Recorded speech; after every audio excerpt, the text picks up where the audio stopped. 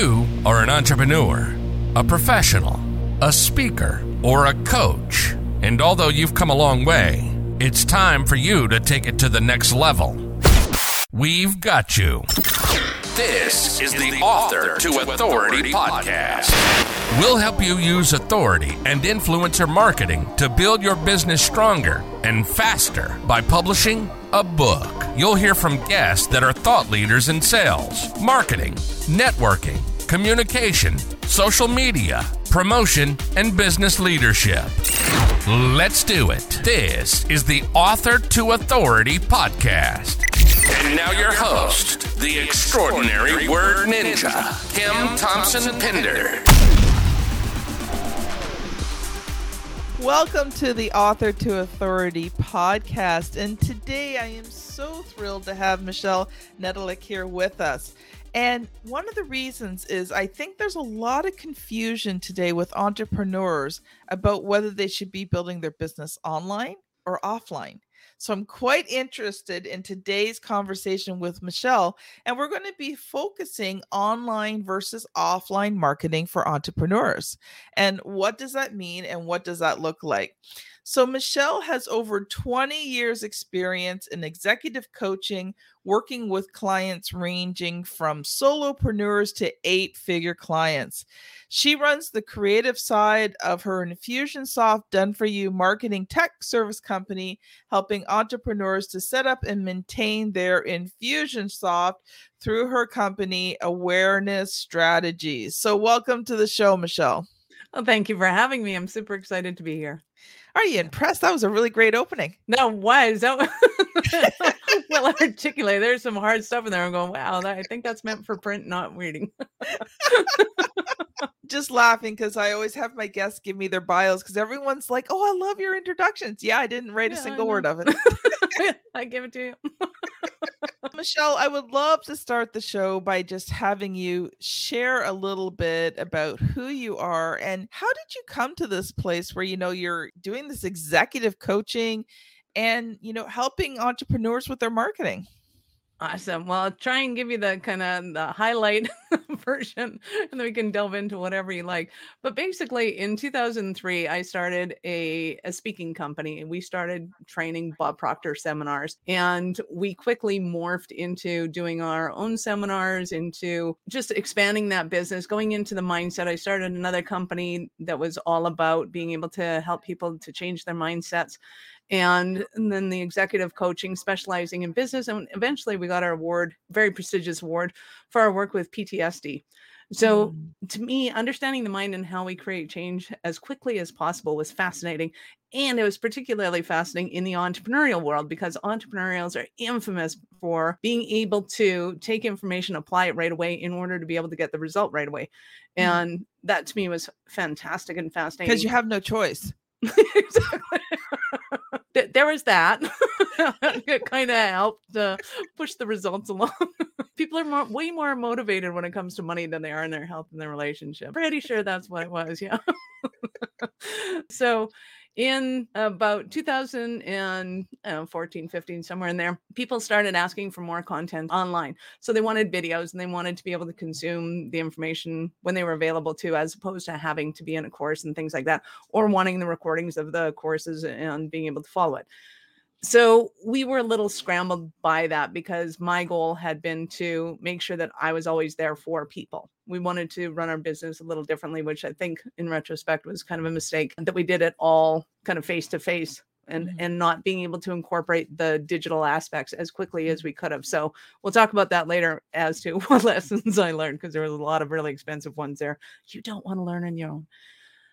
So I started putting together kind of the software that I needed. I went to masterminds and did what my coaches told me to do. We created this lovely thing that I now affectionately call Frankenware. And unfortunately, I had a love-hate relationship with Frank. Every time there was an update or some sort of thing, he'd start popping an eye out or losing a limb. And I was like, okay, there's got to be a better way. And then I went to my partner in business and pleasures, we like to say, Brad Mooney. I think everybody needs a Brad in their pocket. I said, can you just take this over? And he was so frustrated with it, being an IT guy. He found Infusionsoft at a conference. He said, I want to do this. I said, you do whatever you want as long as you take it off my hands. And after that, we've had this perfect kind of love affair with tech, meaning that I don't do any of it, which is why I'm in love with it now.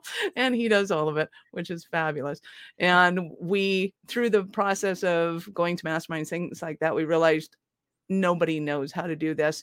It's not their jam. They shouldn't know how to do it. They're good at writing. They're good at speaking. They're good at doing their thing that they're super good at and experienced at. And tech's not it. And even if tech is it, they probably shouldn't be doing their own anyways, because the cobbler's children are never wearing shoes and all of that fun stuff. So that's how we got into it. And we're loving every minute of it. And it keeps growing. We've recently become certified by the Canadian government for their Canadian digital adoption program, which we're super excited about. And we just keep wanting to help entrepreneurs grow their businesses. Yay, Canada. I love Canada. I loved what you said there about making the mistakes and wanting to help people not to make those same mistakes. And that is one of my goals as well. I spent probably 12 to 15 years as an entrepreneur, failing forward, but not succeeding. Well, and let me back up a little bit, because I think this is important too. And I think a lot of entrepreneurs get stuck on, but I've been in business for X amount of years and I'm not a millionaire. Well, so what? What? Are you happy in what you do? Do you love what you do? Are you narrowing down who you love to work with, things that you're good at, and where you're at? Because I think a lot of people historically, we have always defined success as kind of, are you in that top echelons of society? And fortunately, I think in the 90s, that started to change from the me generation into more of a, hey, I want to be out in nature and I want to experience life and all this kind of fun thing. But somehow we still are stuck 30 years later in this idea that I'm not successful if I don't achieve this monetary goal. And I'm going to disagree wholeheartedly on that, because I think if you can start to figure out who you are as an individual, and you can start to figure out what you're good at, and you can start to figure out who you like to associate with, you are on a fast track path to success. In that is success. That to me is success. If I'm happy doing what I'm doing, I love, petting my dog and looking at the mountains. This is nirvana. The rest is entertaining. And keep in mind, I help entrepreneurs become millionaires. But it starts with breaking it down and backing up the bus a little bit and going, okay, what do you love to do? What do you want to do? How do you want to spend your life and your daytime doing things? Because that is what success is. I just want to not be the jerk that I was yesterday. And if I can be less of a jerk today, I am successful. If I can make you happy in this moment, I am successful. If I can make you enjoy this moment that we're spending together a little bit more and lighten the load off of you, that to me is success.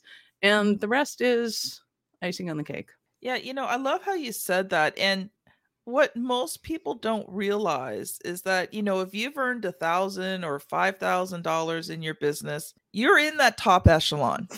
Right? You're rocking, baby. Keep doing it. Most businesses quit before they ever even make $10,000. Mm-hmm. Absolutely. I tell my story. When I started in business, I was 23 years old. I was up in the Northwest Territories. Next to Santa Claus. He was very successful. I, on the other hand, started a tanning salon, an electronics store, and a bed and breakfast, all in the early 90s before the internet was a thing. And how much population was there? I think there was about 5,000, maybe. That was during tourist season when our population doubled. There was a lot of lessons learned on that one. So needless to say, that didn't quite work out. Well, not needless to say, but my relationship didn't work out. Therefore, the businesses didn't work out. I went back south, started another business. That one didn't work. I started another business. That one didn't work. And people listen to my story when I go into a little bit of detail, and they're like, girl, how many businesses did you start and just close because they didn't work? And there are a lot of them. And there were nuggets of success. There were tons of lessons learned in them that I kept bringing forward, which then allowed me to be able to help people to set their targets to their businesses smarter, more effective. And it's like, no, this is the thing. And I see where you're off track because I've done that. No, I see where you're track because I've done that. Trust me. There's not many mistakes in business you can make that I haven't done. Why? I think ultimately, spiritually, it was so that I could help other people, because if I had just done it right, I wouldn't necessarily have the empathy or the sympathy to be able to see where they're at and help them to get to where they want to be, in understanding that, we're attached to our babies. This is my entrepreneurial baby, and I don't want to let it go. And I get that. And here's how you get beyond that and go to where you really want to get to, which in the end for most of us is, I want to make some money at this now. And I want to have fun doing it, but I also want to make some money out of it. I can so relate. I spent many, many years in, direct sales, network marketing, multi-level marketing, and that, trying to, get to that success. And like you, I had those nuggets. I had those times when, I saw some, pretty good results, but then I had times when I just, I just didn't. And it was so frustrating. And finally, I was in a company. I prayed a lot, and God took me different places, and I learned a whole lot of different lessons. And he finally took me into a company where someone mentored me. Nice. And that's what made all the difference. And I can't say I saw, huge success, but I saw a lot more success than I had ever seen. And then during that time, well, I guess about 7 years in, I started ghostwriting just as a way to earn extra money. And now here I am, a publisher. Nice. And all of those lessons that I learned throughout those years, you said you carried those lessons with you. And I did the same thing. I learned, I failed, I learned, had a bit, learned, failed. It just went back and forth in this vicious circle. And then finally, when I started the publishing company, that was when all of that kind of came together. And I was able to, have success like I'd never thought I could. Absolutely. So, little fun fact, if I were going to go on a trip to somewhere that I've never been before and have no idea what I'm getting myself into, you're exactly the kind of person I want to take on that trip, because no matter what happens, we're going to figure it out. We're going to get through it. We're going to go on, and we're going to have a lot of fun doing it. Hey, it's an adventure. Exactly. And sometimes the adventure takes you to places that you have no clue what you're doing. Exactly. It's all good. And I think that's important for people to know, especially authors, because it becomes so easy to kind of get stuck in our own heads of, I have this awesome story to tell and to bring it out. And it becomes part of you almost more than a business does, in that it's my story. It's my interpretation of the world. It's my whatever. And if it doesn't sell, it's really easy to take it personally that they didn't like me. And that's not true at all. It's not true in any way, shape, or form. And it's just being able to get your story out is paramount. And then surrounding yourself by people that have made a ton of mistakes and that can see where you're making it and give you those little tweaks along the way. And oftentimes it's just those little tweaks that all of a sudden your wheels get back on the rail, and off you go. It's funny that you said that, because we feel as entrepreneurs that it should be this straight line up, and it never is. It's like a bowl of spaghetti. Yep. Sometimes you have no clue where you're going. You crisscross back and over and front and forward, and you're like, am I even getting anywhere? And I remember one time I heard a quote that an arrow can only be shot by pulling it backwards first. Absolutely. And it got me thinking. That's what a lot of my entrepreneur career was like, was that pulling back. Just waiting for the right time to let that arrow go. Absolutely. And then there's a lot of analogies within that too, because pulling back creates a lot of resistance. It creates a lot of tension. Everybody else is going, you're crazy. This is wrong. You're going in the wrong direction. And everyone else is moving forward and you're not. Exactly. So you want to look at kind of all of those elements of that metaphor, because I think it's a really, really good one. Well, I think the other thing too is we cannot compare our journey to other people's journeys, because that's just miserable. Well, especially if the person next to you is a catapult and you're an arrow, like they're totally going in a different direction, and they're probably not getting, they're creating that tension by pulling forward, because then the system's got to go down in order to be able to go forward. Like there's just so many things that are so different for everybody that's around us, even though we're all kind of working in the same direction. And everybody that's an overnight success, took their 7 years, their 20 years to get there. Exactly. And we always miss that part of the story too. Yeah. And it's true. I mean, you look at, just start studying famous people's lives and see how long it took them. I mean, I am always amazed. Apparently, he was not a very nice man, and he went through some really weird and strange things. But Colonel Saunders was in his 60s when he started KFC, Kentucky Fried Chicken.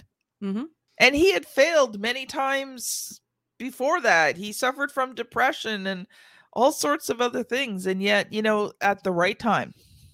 Absolutely. Well, and I love hearing Jack Canfield's story about how they started.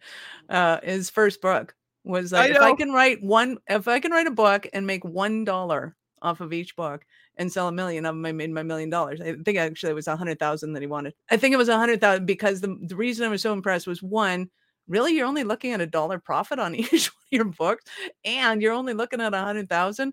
And I get it that at that time, obviously, money had a different valuation to it, but it still wasn't, in my eyes, a huge aspiration. It was aspirational, but it wasn't a huge aspiration. And I think that's the part that we miss, is that we're all looking at the $1 million mark going, how do I make 1 million? When in reality, it's like, how do I create a lifestyle I want? How do I have fun with the kind of people I love hanging around with? How do I make 100 grand? And just starting with like, hey, how do I get this foundation solid so that if I spent every day like this, I would love every day of it, as opposed to, I just want to make $1 million. Then we end up hating our lives. We're overwhelmed. We're stressed. We hate the people that we're around. Like, that's not a good way to exponentially go to 1 million. It's a terrible way to go to 1 million. Well, so figure out how to create the perfect day that you want, and then multiply that day out, and then your odds are a lot higher. Well, a couple things. I mean, how many times did Jack Canfield submit Chicken Soup to the Soul to publishers and no one would pick it up? Right. So is that. But secondly, look at how many famous people have committed suicide or, were drug addicts and all this because they had everything the world had to offer and they still weren't happy. And it's because the fundamental, in my opinion, it's because the fundamental wasn't there. Yeah. And when the fundamental is there, then awesome and amazing things happen. It's kind of like Harv Eker used to say, nobody gives you a triple ice cream cone until you can handle a single cone ice cream. Once you can handle a single cone ice cream, then you can have the double, and then you can have the triple. But there's a skill set to being able to balance that, to know kind of how to navigate it on a hot day without blowing it. And that's really what you want to do, is start with the kiddie cone and go, do I even like vanilla ice cream? Do I even like black licorice ice cream? I happen to. Some people hate it. Those kind of decisions are important to know, especially if you're asking for a triple cone, right? You don't want to get stuck with a flavor that you can't stand. Yeah. And, we haven't even gotten to your training section yet. And it's so valuable. Oh, yeah, right. I should probably do that. One thing I was thinking about is you are right. Sometimes, when we start small, that's how we determine, what we like, what we don't like, what we can do, what we can't do. And it gives you an opportunity to lay a foundation. I've seen people, grow their business so fast, but it grew so fast with no foundation that it crumbled. Yep. And they lose it. And those people like me go, yeah, and we have lessons. Oh, we've got about 10 minutes left there, Michelle. So I do want to get to the training section for today, though I think you and I are going to have more conversations. We're going to have a lot more conversations. So I'm going to, because I think I understand the question already, is what's the difference between the online and the offline marketing for a book? And I think it's hugely important to go into that. So we've been laying the foundation for this conversation, is what kind of lifestyle do you want to create, for starters? Second of all, I think, especially in the book world, you have to have an online and an offline strategy. Well, no, you have to have a offline strategy. And if you want to add an online strategy, you can. Using your book to sell and upsell and to be able to sell people into programs is a immensely lucrative business plan. And there are a ton of people that will help to teach you what that strategy is and how it'll work for you in your industry and your company and your everything, because you can be an astrophysicist and you can be a zoologist and you can anywhere between and still make that work. The thing you want to understand is that online, just putting your book on Amazon or whatever isn't going to sell you 100,000 copies. There is not a #1 bestseller out there who has just put it out, said it, and released it. They all go on tours. They all encourage their entire tribes to buy. They all have a marketing strategy behind them, and often very expensive ones. So if you're kind of not in the, hey, I got 100 grand to spend on this in order to become a New York Times bestseller, then you really want to look at what are the ways I can do it. And one of the best ways is to speak from stage, either sell your book at the back of the room or give away kind of the first chapter and then entice people to get it from there. And to get the first chapter and then kind of put them in a nurture campaign afterwards is all digital. That has to be set up. You can do it one of two ways. You can either set up your offline marketing strategy and then move into an online strategy, or you can start with an online strategy right off the bat that allows you to do both. So you can hand people a book and go, hey, it's $10, it's $20, whatever it is, and actually take physical money if they still have that with them. And you can go, hey, if you want my book, text, my book at 123. And that requires the digital campaigns and things that we love doing for authors and helping them to get their entire business strategy set up and done for them so that they're not having the headache of trying to figure out tech acronyms and software and all that fun stuff. And I think you're right there. And, one thing that you said that, I really want to stress is the fact, like you said, people want to become these New York Times bestsellers. What they don't realize is it does cost you about $100,000 to do so. Even if you want to get in a compilation book that the company will guarantee will go to a New York Times bestseller, you're looking anywhere from $10,000 to $20,000 just to have your one chapter written in that book. It's not cheap, and you pretty well do have to buy your way in. It's not based on the quality of your book. It's not based on the quality of your writing or your editing or, any of those things. And I think we get this impression that if I just write a good enough book. No. Nope. You want to have a good enough book because you want it to go viral, but that is not the premise of what you do. So the good enough book, I think, is probably about 20% of the equation. Unfortunately, you need that Marketing 20% of the equation. Marketing is totally the rest. And a lot of times, even the publishers will say, okay, how many books can you sell? Which means that you have to have an existing audience of people, which means you've already put in a ton of work and a ton of money and a ton of lead generation in order to be able to work off of that. And at the same time, I want you to understand that whatever book you've written, whether it's fantasy or business or somewhere in between, have fun with it and talk about it all the time. People want to hear about it because if it was worth the energy to put into a book, then it's worth the energy to be able to consume and read and get something out of it. And I think that's what people are missing out on is the fact that it's a tool. And you only get out of it what you put into it, right? So just get that book out there. And, people say, well, I don't have a tribe. Well, then use the book to build a tribe. Exactly. Right? You'll attract them because they'll find that they're interested in the title and then they're interested in the subtitle. And then they're interested, like that whole idea of writing is that you create that intrigue. And if you don't have that intrigue, that's okay. You find somebody that'll coach you on how to create that intrigue so that you can come up with your version of it was a dark, stormy night.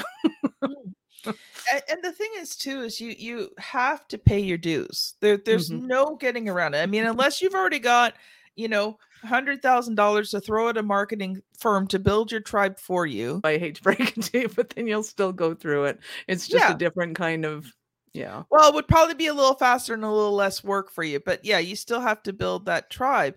So why not start now? Yeah. Get that book out there. Start building that tribe on social media. Get that email marketing going. It is not that expensive to get email marketing going. Build Exactly. that tribe of people who know, like, and trust you. So your first book, you don't expect it to become this amazing bestseller, but you use it as a tool to get to where you want to go. And one of the things that's been amazing, and one thing that happened to one of my clients was we did his book because he wanted to be on a certain stage and he had to be an author to be on a certain stage that he wanted to be on. And so that's why we did his book. But over the last 4 years, this book has become a message. It has taken off profoundly. He just kept talking about the book, talking about the book, talking about the book. And he did get on that stage, so that did Right. help. But he just talks a lot about the book. And, Right. he has sold thousands of copies. Companies now hire him to do team reads, to teach the skills that he taught in the book.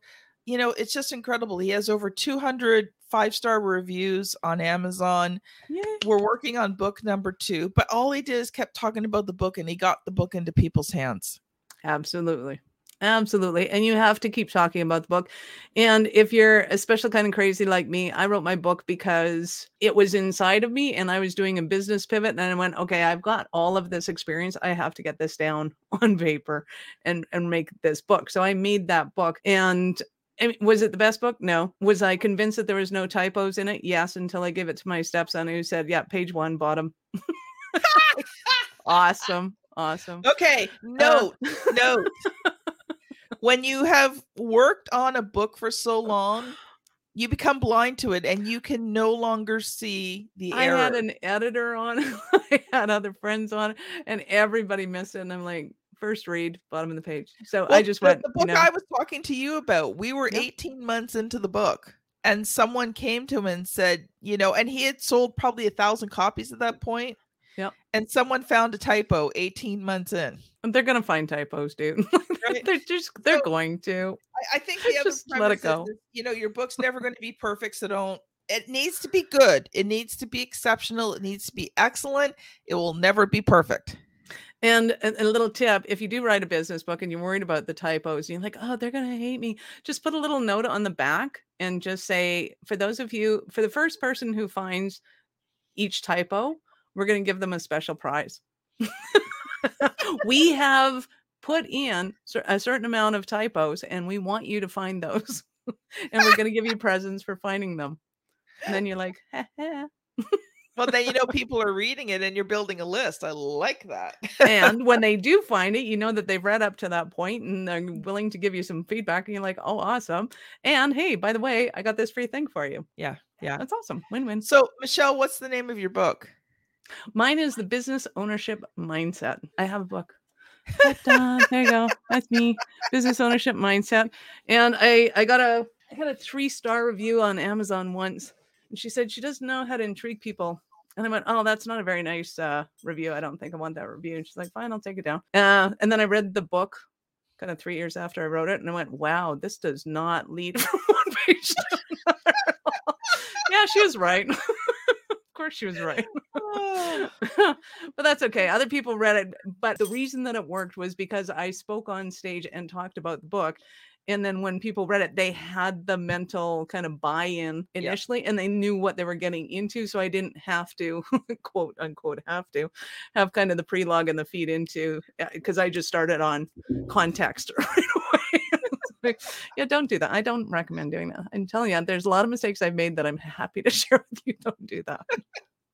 So, Michelle, here's a question that I ask every author or soon-to-be author on the Author to Authority podcast. What was the good, the bad, and the ugly of publishing that book? Well, the good was that I got it done. I was super excited about that. The bad was that I personally had to read it about 75 times, about 50 of which were out loud in order to find kind of how it flowed and whether or not it actually made sense or if it just made sense in my brain. So by the time I was done with it, I kind of hated it and didn't read it for 3 years afterwards. Talked about it a lot, but I didn't read it. And the ugly of it is that because my business has pivoted, I don't talk about it as much as I could have, should have, would have. The ugly is I could have, should have, would have written it 3 years earlier so that it would have built up my business, and used it as a tool like your example. Because when you're speaking from stage and you're speaking with people and they say you're an author, oh, what's the name of your book? Everybody wants to know what the name of your book is, and they want to know what it's about. And that becomes intriguing. And then, of course, they want to buy the book. And some people actually read the books. I like to buy books and put them on bookshelves. Not everybody's like that. Some people actually read them. And to be able to garner that intrigue, because I find as soon as I read kind of a chapter of a book, then I want to go on and I want more of that person. I either want their coaching, or I want their stories, or I want to hear them on stage, or whatever the case might be. And I think the same is for most people who read books. Wow, that's wonderful. Oh, we could keep going on, Michelle, but we are running out of time. So, Michelle, if people have enjoyed this conversation and they want to connect with you, what's the best way to connect with you? And do you have any little free offers for my audience today? I do, absolutely. So I'm going to give you a free website audit. So hopefully you have a website. If you don't have a website, that's okay too. Go and set up the wizard and just say, I don't have one. And then you'll get to the thank you page and you'll get a link there to meet with me. So you can meet with me anyways. But the website audit is pretty cool. It gives you the green lights, the yellow lights, and the red lights according to the Google gods of where they're allowing your traffic to go to your website. And you got green lights, and that's awesome. If you have yellow lights, Google's slowing down traffic from seeing your page because you're not doing things the way they want it to. So those are important. Most important are the red lights. Red lights mean that Google is stopping traffic from going to your site on a given page or whatever it might be. And you want to make sure that you make those corrections so that Google's not stopping your traffic at all. Like I said, at the end of that, you'll get a link to book a discovery call with me, and we'll go through kind of what it means to you, what you can work on first, or we can work on the strategy of your business and how we can help you to build your business and get you to where you want to be. And it will include both offline and online strategies. And if you end up wanting to work with us and you're a good fit for us, that's awesome. And if you're not, you'll be able to take that information to your team and make it work. You're so out of this here. has been Michelle Nedelik and Kim Thompson-Pinder on the Author to Authority podcast. Thank you so much for listening, and we will see you on the very next episode. Bye now. You've been listening to the Author to Authority podcast. The extraordinary word ninja, Kim Thompson-Pinder, has helped over 200 entrepreneurs, professionals, speakers, and coaches write and publish their books that have become incredible marketing tools for their business. And many of those have gone on to become Amazon best-selling authors and have used their books to land high-level clients and get on big stages. We hope you've enjoyed the show. Make sure to like, rate, and review. And we'll be back soon. But in the meantime, hit the website at www.authortoauthoritypodcast.com. See you next time.